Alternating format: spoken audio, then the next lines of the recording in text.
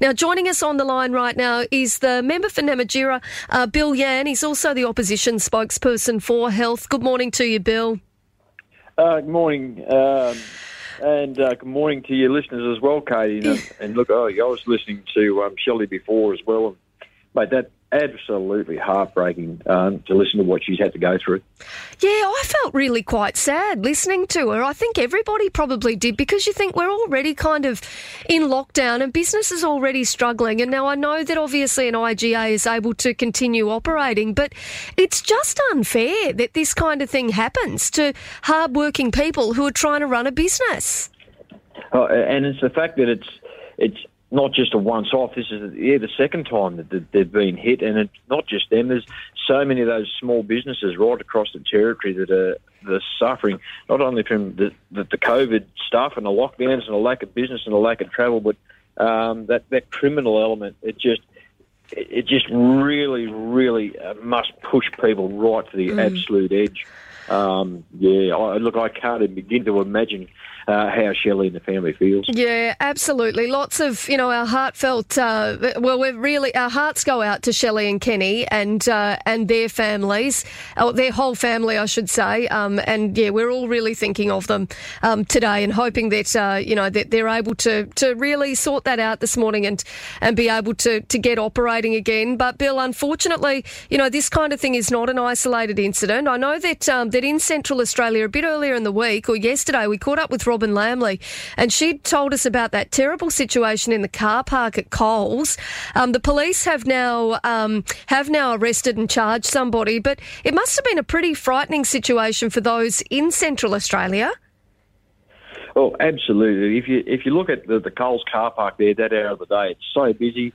Lots of young families in and around the place. It's directly across the road from my electorate office and next door to Robin. So, it's sort of in our front/backyard. And, look, absolutely frightening, but I can't believe that no one was more seriously hurt. And it's so fortunate that people weren't. Mm. And then for the out of the car park and run through a red light, cause another accident. This is 10:30 in the morning, and the alcohol involved, like the blood alcohol content, 0.18 at that hour of the day. That is absolutely mind-boggling. You've got to think about our alcohol policies that are being put in place by government working.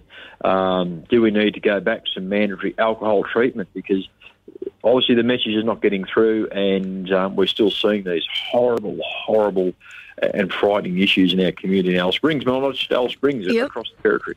Well, Bill, you are obviously the opposition spokesperson for Health, and I know that all of the discussion throughout this week has been around COVID, but following on from that incident and also following on, obviously, from the discussion with Shelley this morning where they are trying to get their hands on alcohol, do you feel as though those policies around alcohol at the moment are working?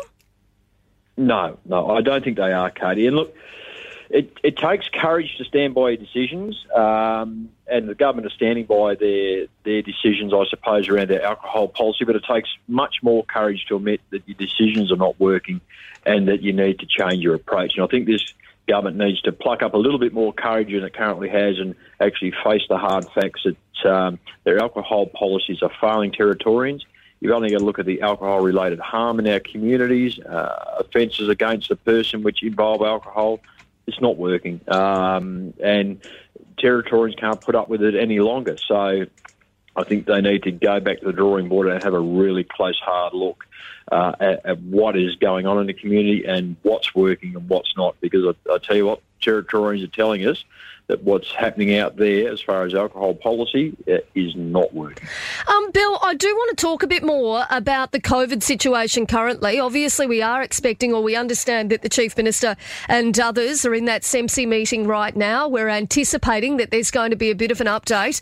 Well, sooner rather than later, hopefully, if we are going to see that lockdown lift at midday. I suppose once we get a better lay of the land for today, we'll then know where where we're going in terms of those restrictions lifting and what restrictions may stay in place, i.e. masks and that kind of thing. Do you think the government made the right decision in locking down hard early, despite there only being that one case? Well, I think the decision was right, Katie, because the opportunity was for increased spread of COVID. And as the government has come out and said, it gives our contact tracers that time to do those checks to see where people have been. I'd hate to be in a position where we didn't do that hard lockdown and we allowed someone to move around the community and then spread COVID further afield. You've only got to look at what's happening to the poor people down in New South Wales at the moment. I think the decision for the hard lockdown was correct. Yeah. It's tough to do. It's tough on everybody, but it's 3 days. We may be able to get out and move around today, and I think it's probably the wise choice. Now, Alice Springs and also Darwin, obviously we've seen at different times strain on the hospital. We caught up with the Health Minister earlier in the week and asked how things were going following on from that code yellow. I had been told over the weekend by somebody who works in the health sector that Royal Darwin Hospital is still strained at this point. Bill, I'm not sure if you've seen some of those photos that have been shared on social media with our paramedics, those ambulances lined up waiting to get into emergency. How do you think we're going at the moment when we talk about the capacity at Royal Darwin Hospital?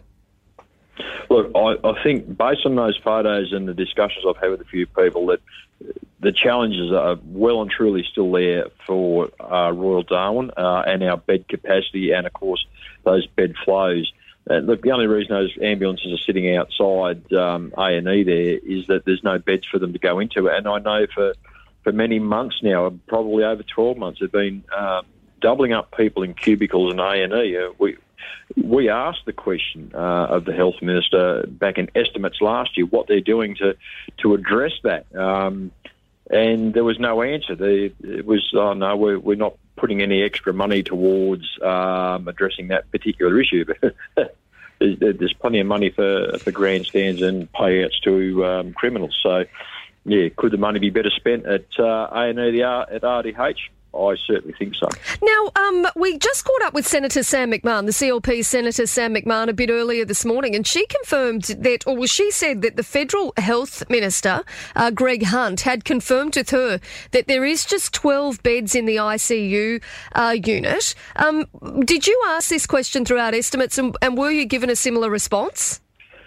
Well, yeah, there are the 12 ICU beds there, but there is capacity, of course, to expand. I know that from my work talking to the Minister and my tours around the hospital. So There's a private hospital next door which they can push out into if need be. So, yeah, it's always a concern that we've only got 12 ICU beds. Is it enough? Hopefully, I think it should be, but if you've got COVID and you throw that into the mix with a few other things, it's going to stretch the capacity of RDH. But I know that they do have contingency plans in place, but it will make an already overworked and overburdened health system just that much more difficult, particularly for the staff there, who are going absolutely above and beyond on a daily basis for the health of us Territorians. Well, Bill Yan, the member for Namatjira and also the opposition spokesperson for health, we really appreciate your time this morning. Thanks for having a chat with us. Thanks, Katie. Great to talk to you again. Thank you.